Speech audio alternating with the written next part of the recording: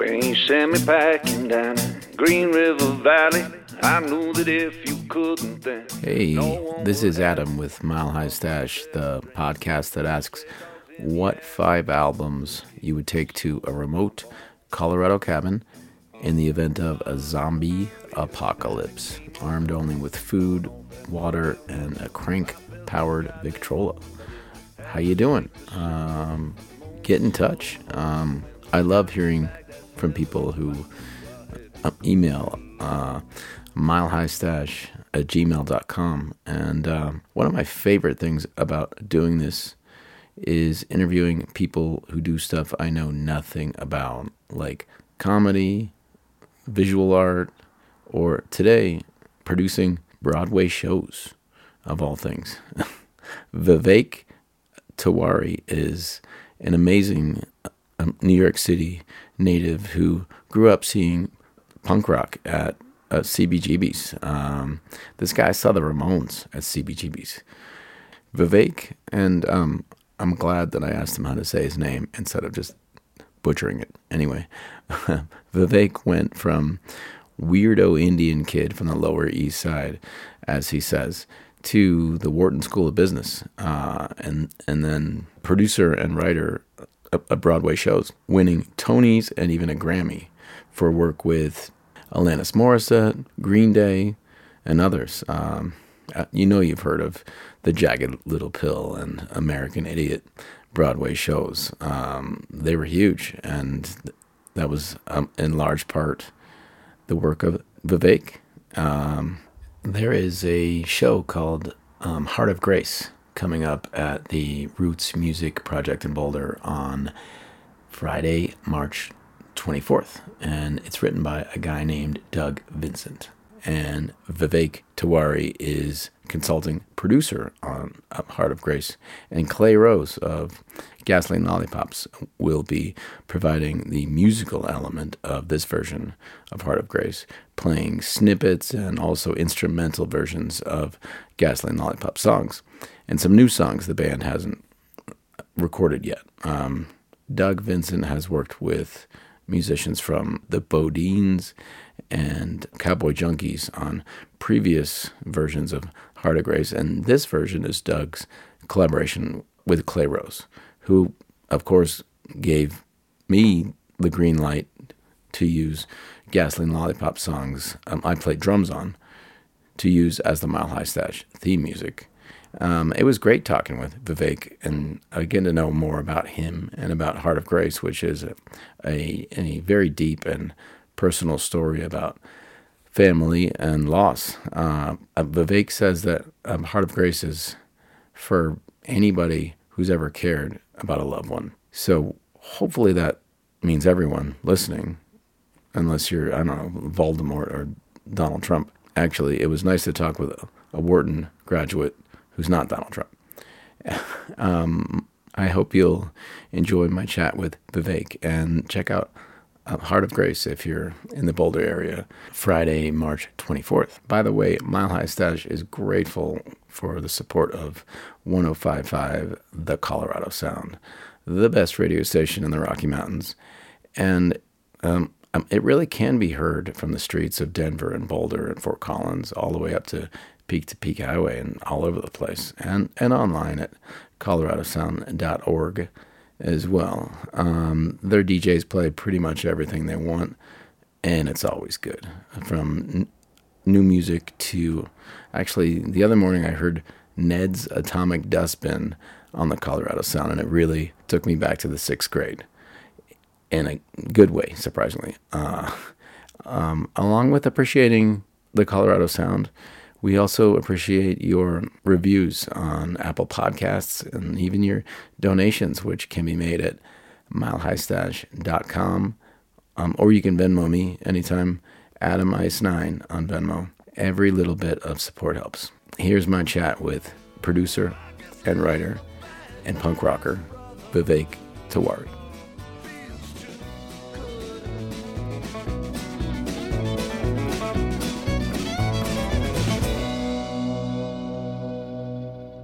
Hello. Hey, how's it going, man?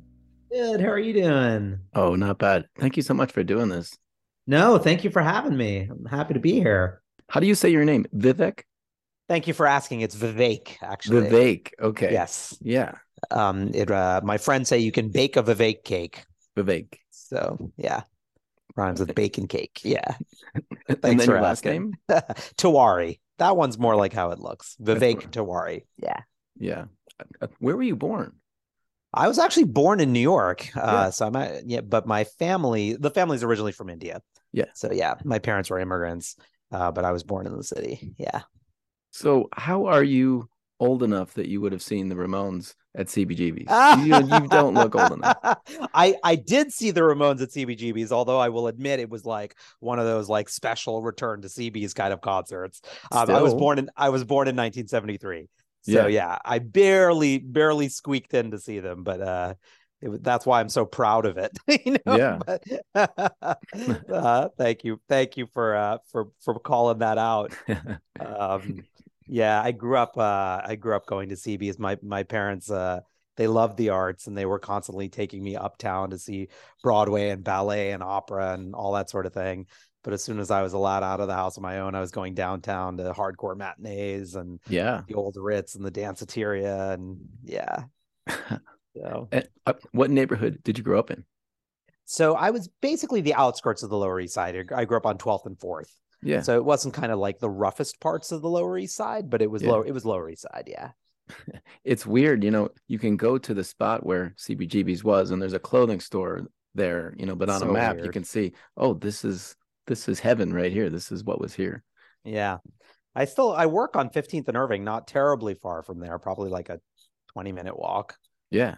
Yeah. So how do you end up at, going from a kid with green hair who's into, fear and bad brains or whatever, I'm assuming. Yeah, right how, on. how do you end up at the Wharton School?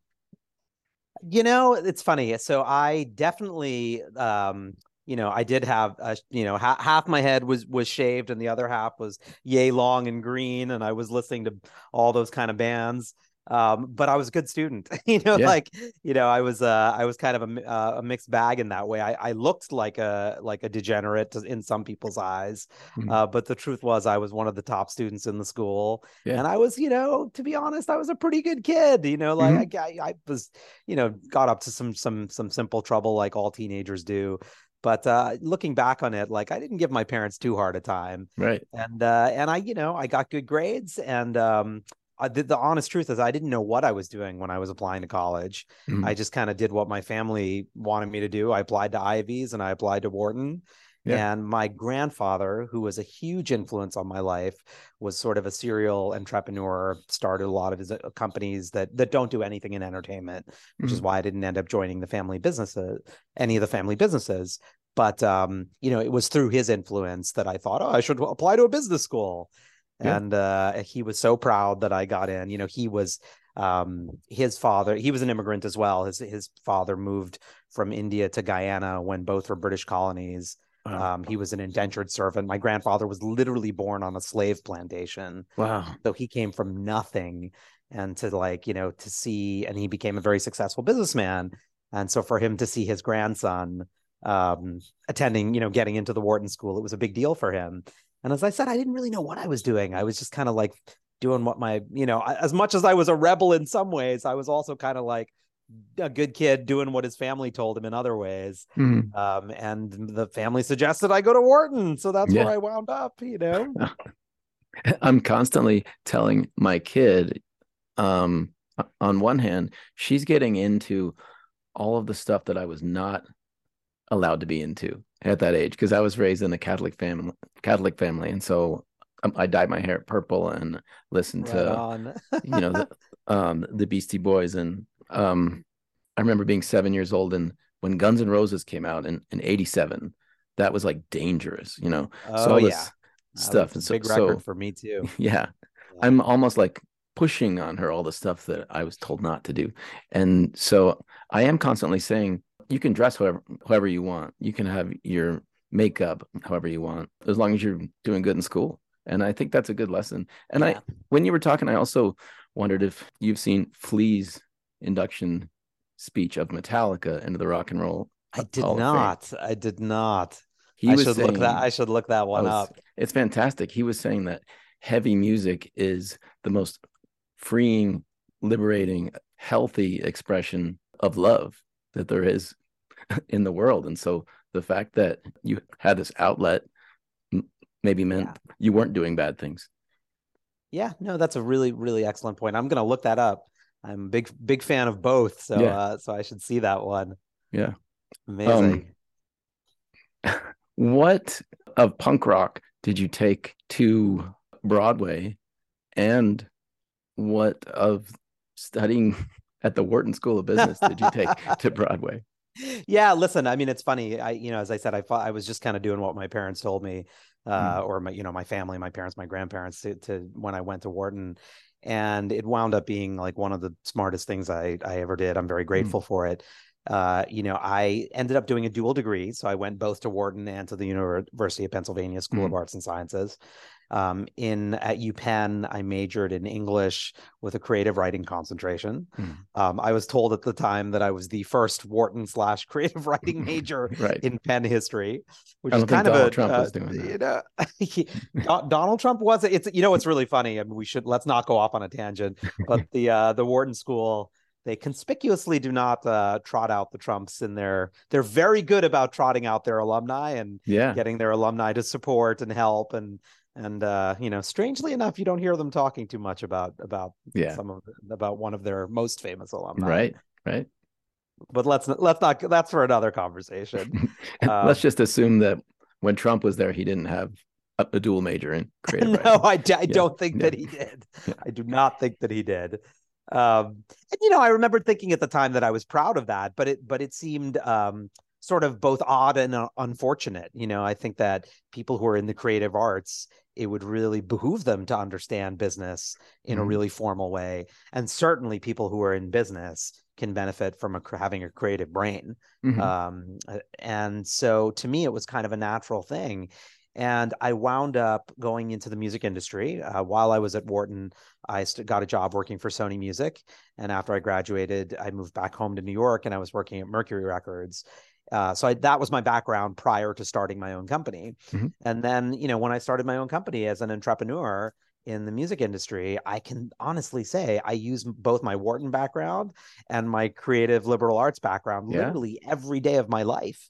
And in a really sort of pure way, I could say that like the degrees, the letters of that are attached to my degree, like those haven't really done anything for me in terms of like I didn't get any doors open because I was a Wharton grad, but like in the purest form of the education I got, which is supposed to be the reason one goes to college, I use that education daily.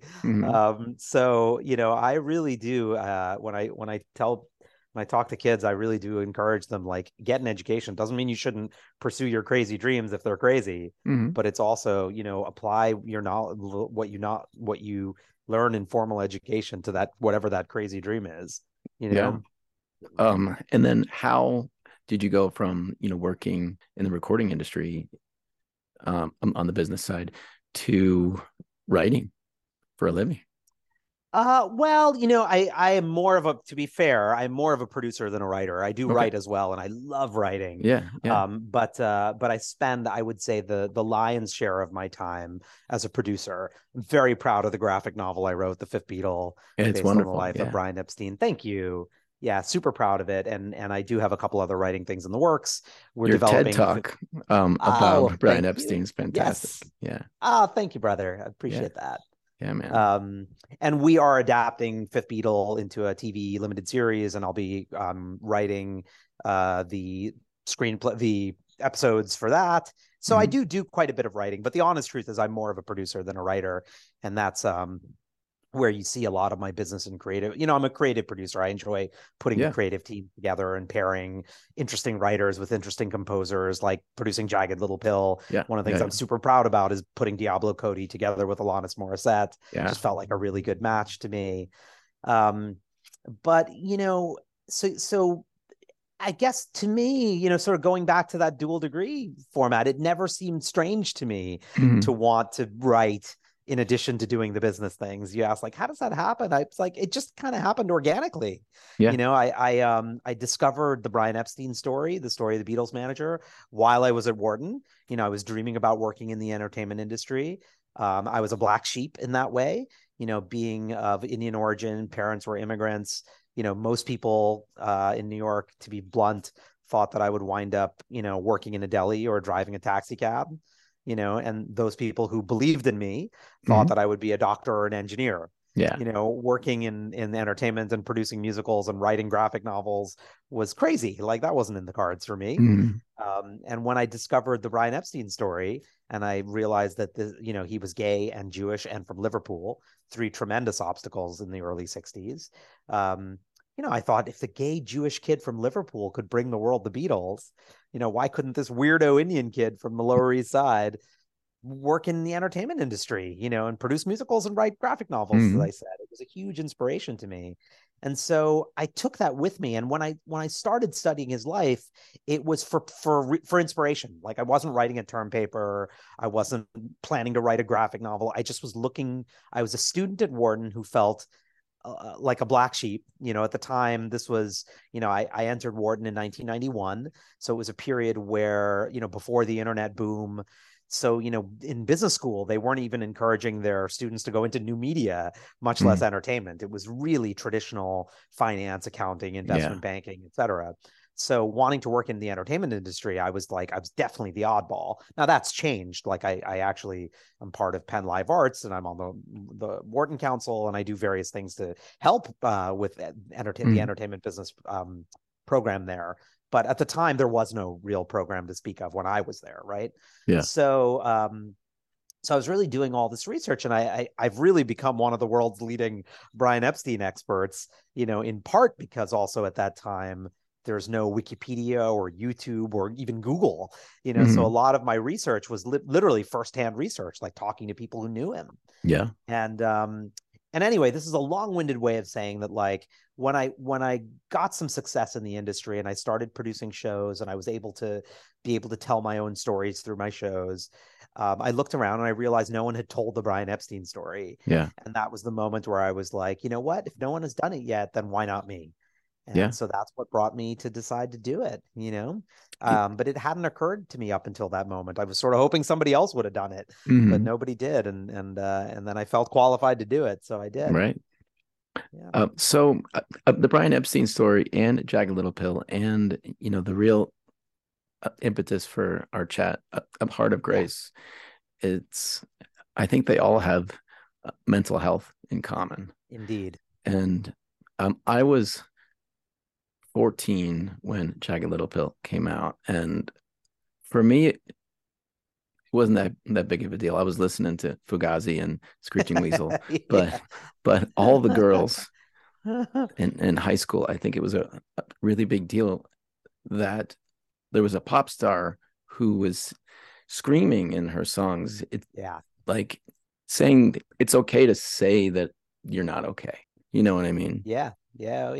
I mean, that record is very punk in a lot of ways. Yeah. In terms of ethos and sonically in some ways too. I don't know if you know, but Flea and Dave Navarro play on that record. Yeah, that's right. So it's got some punk roots in it. Yeah. Yeah. Well, I actually saw one of my first really big concerts was I saw Radiohead open for Alanis Morissette. Oh, amazing! Yeah, because what a tour! Yeah, this is like 1997. Amazing, yeah. No, it was earlier than that actually. It would have been, it would have been a little earlier. Yeah, I think it was because it was before OK Computer. Yeah, it was the Bends, wasn't it? They were touring the Bends, I think. Yep, I think the Bends had just come out, maybe, right? I think. Yeah, and the very last song of their set was kind of an embryonic version of Paranoid Android. I remember that really well. And the girl that I was dating, freaking cool. Yeah, the girl that I was dating was into Alanis, and I was into the Bends and Pablo Honey.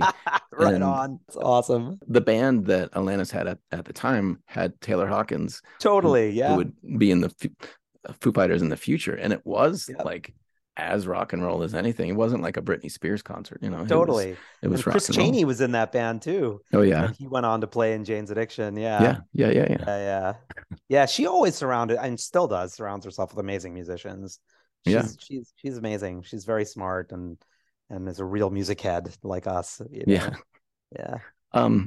So how has it been working on shows that include this mental health aspect? I mean, it's to me, it's everything. You know, it's what I've decided to do with my life. You know, now that I've been I started my company 24 years ago. My company Mhm. started in 1999.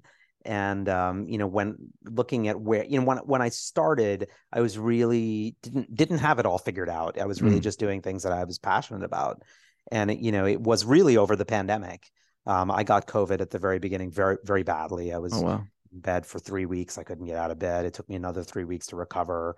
This was in March 2020, you know, so it was Wow. literally like right then where there were no COVID tests. There was Yeah. like you know, I was terrified. I thought I was going to die. I Wow. was worried that I was going to give it to my family. You know, it was a terrifying time in my Yeah. life. Wow. All of which is to say that it got me doing a lot of soul searching, you know, and Hmm. I really looked at you know, I asked myself three questions. I said, you know, what is it that you do, you know, and I guess a part of this comes from, you know, having been in business for myself at the time, like just over 20 or, you know, over 2 decades. You know, some friends would say, you know, what is it, you know, you do as a producer? And I would sort of laugh and be like, oh, you know, I can't really answer that question. And other people would say, you know, what sorts of projects should we bring you? You know, what do you like? And I would normally say, well, we're across the board. Anything I'm passionate about is, you know, music is a sweet spot. And then I sort of realized, like, you know, having being in business for 20 years, like those are bad answers. Like I should be able to Hmm. answer the question, like, Yeah. what do you do and what are you looking for? So I asked myself, like, what is it that you've been doing for the past 20 years? What is it that you do? What do you like doing? And what are you good at doing? What are the projects that you've worked on that have had success? Um, and I was really happy that the answer to those three questions weren't a perfect overlap, but they were pretty darn close. And basically what I, you know, what I do, and then now that I'm, you know, 20 plus years in, I can see it, and it really is, it's my dream. It's what I dedicate my life to, is I work on projects that have a deep musical core and that are narratives with impact, is the way I describe it, that are Yeah. deeply story driven, and that story has something to say. And you know, it can be very overt and serious. You know, in Jagged Little Pill, um, you know, we deal with a lot of issues, like including sexual assault and opioid addiction.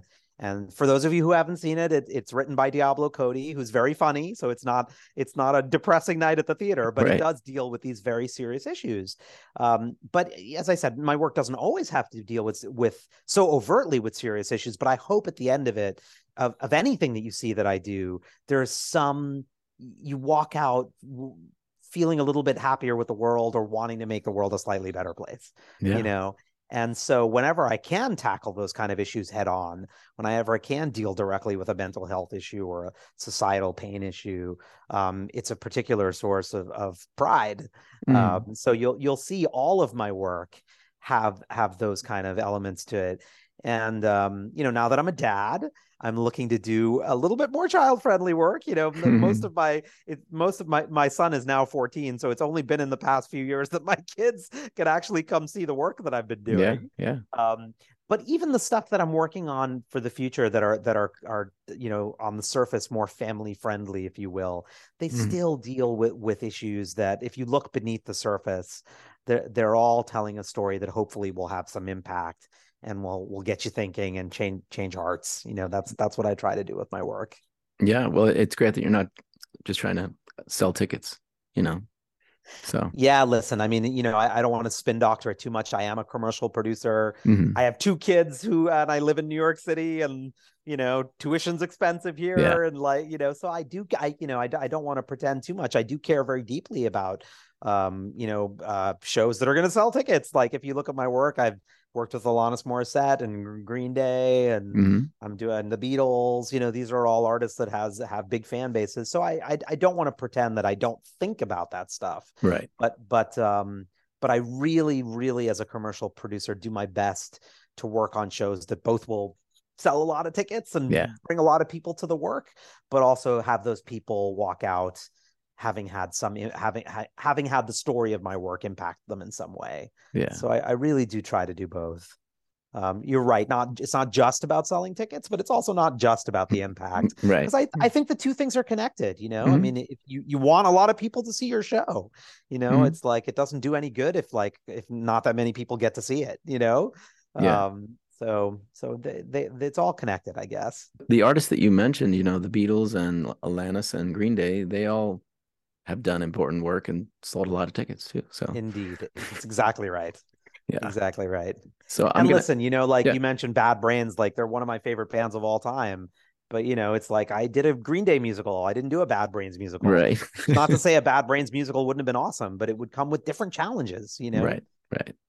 So you know, this to me is kind of the constant struggle with what I do is to like make sure that I'm working on stuff that I'm passionate about and that is real and authentic, but that also, you know, has the ability to draw a lot of people in. Because as I Hmm. said, I want to reach a lot of people and I want to sell tickets. I'm a commercial producer. Yeah. So I have a lot of and when the two things connect, there's really nothing more beautiful. Right. Right. So yeah. I'm gonna ask you a little bit about Heart of Grace, but first, Yeah.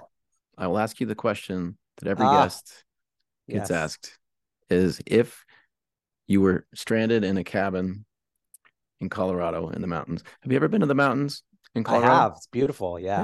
Yeah, yeah. Um, and there was a zombie apocalypse. Um, and you had food and water and a crank powered Victrola. What 5 albums would you bring? Yeah. So I would bring Abbey Road by the Beatles. Hmm. Never mind the bollocks by the Sex Pistols. Never mind the bollocks. Here's the Sex Pistols, Yeah. to quote the full title. I would bring Ritual Dillo Habitual by Jane's Addiction. I would bring The Delicate Sound of Thunder by Pink Floyd, Oh, wow. which is Yeah. a little bit of a cheat because it's a double album. Oh, that's okay. I mean, And is that a cheat? Is that okay? Can that count as one? you can bring a box set. That's fine. Do Well, I that. was just gonna Yeah. say, and if you will allow me, I would like to bring. Now I'm being really nerdy. I would bring the 2019 reissue of Delicate Sound of Thunder, which is technically a part of a box set, but it has some extra tracks and it sounds better than the original version. Um, and then for my fifth record, I would bring Kind of Blue by Miles Davis. And I would readily admit that probably several days into the apocalypse, I would probably realize that I miss female voices.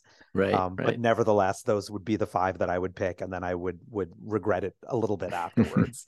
That's a good range of music because you got some jazz that's vibey and improvisational, and then you got some psychedelic music, and then you have probably, in my mind, the greatest guitar sound of all time, which is Steve Jones of the Sex Pistols, Right on, yeah. and then you have the Beatles, which is kind of all those things that I just described in one album. So In one record, that's yeah, it. Yeah, that's fantastic. yeah.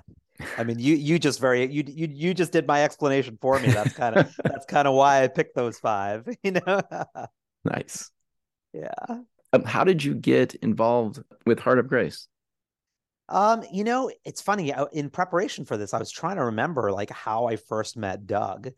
Mhm. And I think it's really because the Heart of Grace has always been very much what I do in terms of, you know, the model that I just described. It's a music, it's a story that's told in large part through music, Mhm.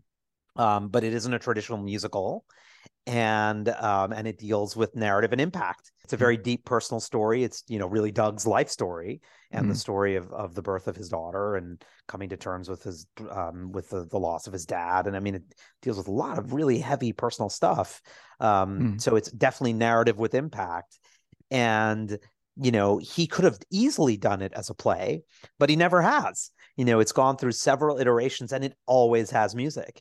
And I first connected with him when he was working with Sam from the Bodines, but I've Mhm. then seen him gone to work with the Cowboy Junkies, and then most recently working with the guy from Gasoline Lollipop, Clay Rose. Clay Yep. Rose, yeah, exactly. Um, who and I guess they're doing a show coming up in a couple of weeks in Yes, Boulder in at Boulder. My connection to this is just that I was in a band with Clay I was in Gasoline Lollipops with Clay for a Oh long my gosh, time. I didn't know that. Yeah, yeah. So Clay and I have been friends for 15 years now, and we play together a couple times a month. We have a duo, and I'm just too busy to be in a band full time because of all the other things I do. But he's been really excited about this, That's and so cool. I have such minimal, if not zero, knowledge of how plays or musicals or let alone Broadway works. And so, how do you hear, this show is going on at this place in Boulder, and they need help from you. Yeah, I mean, so we connected, as I said, way back in an earlier iteration when it was called A Day for Grace, Mm, and he was working with Sam of the Bodines, and the piece had all the elements of shows, of the types of shows that I love, yeah.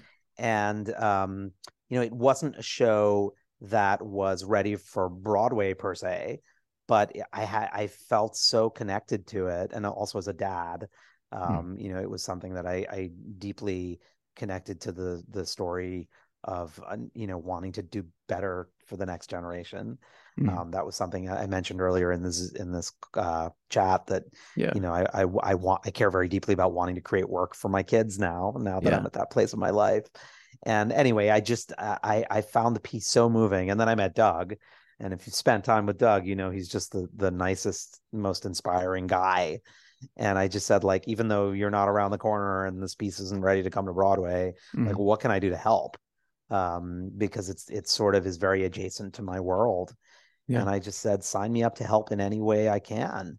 Yeah. Um, and I'll let him tell you whether I've done a good job or not. But I've tried to guide him through the idea of putting music into shows, but not necessarily in traditional ways. Most of the Mm, shows that I've worked on are at least at the time they are released were considered very edgy and different, and so I think what he's doing and using music in a deep way that's narrative, but that mm, isn't characters breaking out into song in a right. Right. traditional musical way.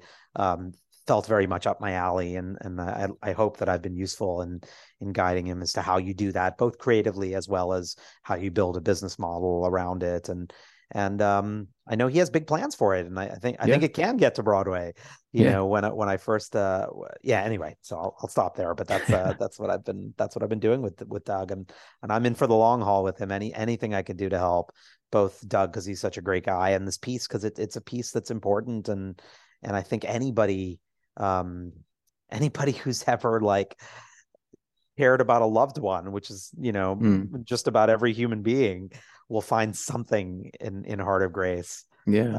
will associate to one of the characters, and that to me is real magic in theater. Yeah. So Well, my intro and outro music for the podcast are Gasoline Lollipop songs that I played on. So it would be interesting if that's awesome. one of those was also in the show, but In we'll the see. piece, yeah. Yeah. We'll talk with Clay.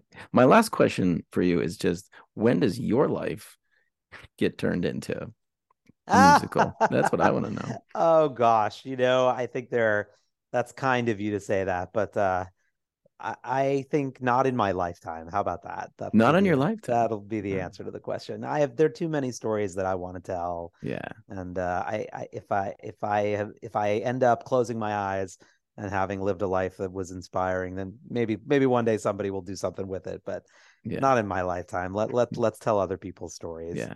But it's kind of you to suggest otherwise. Thank you so much for Thank you, doing this. brother. I'm excited to see the Brian Epstein graphic novel come to life on the screen.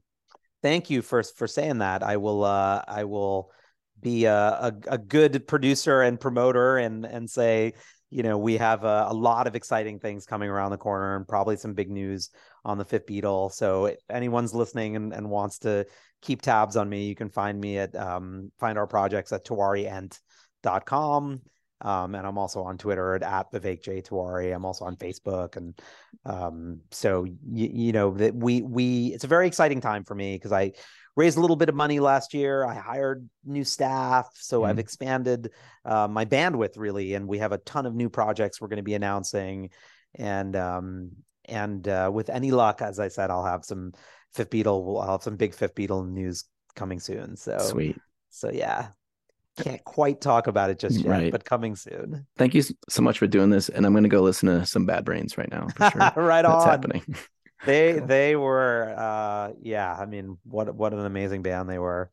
You know, I don't know if you know this, but like part of what they said that they were frustrated jazz musicians, and they realized they could never be as amazing as they wanted to be on jazz, so they just decided to play their jazz as fast as they could. Right. And that's how they developed their sound. And it's like, you can hear it, you know.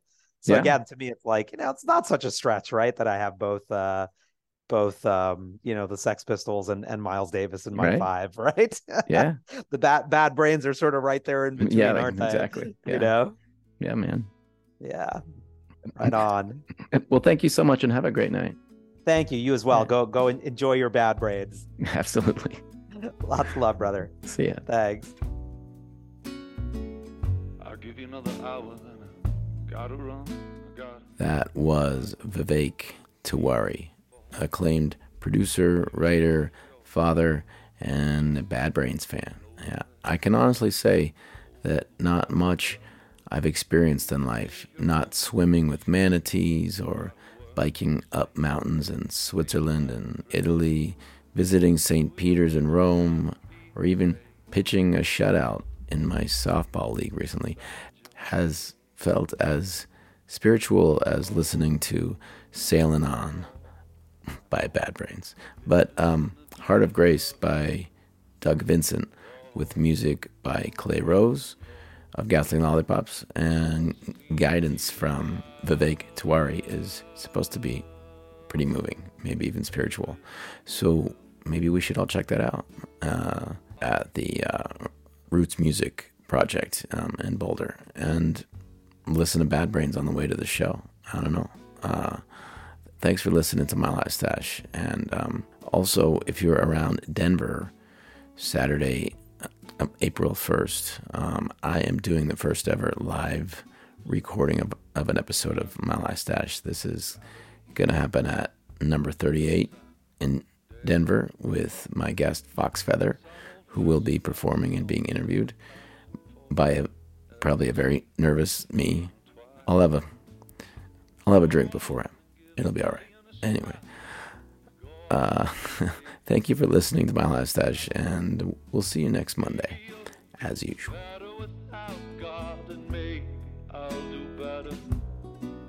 Without you,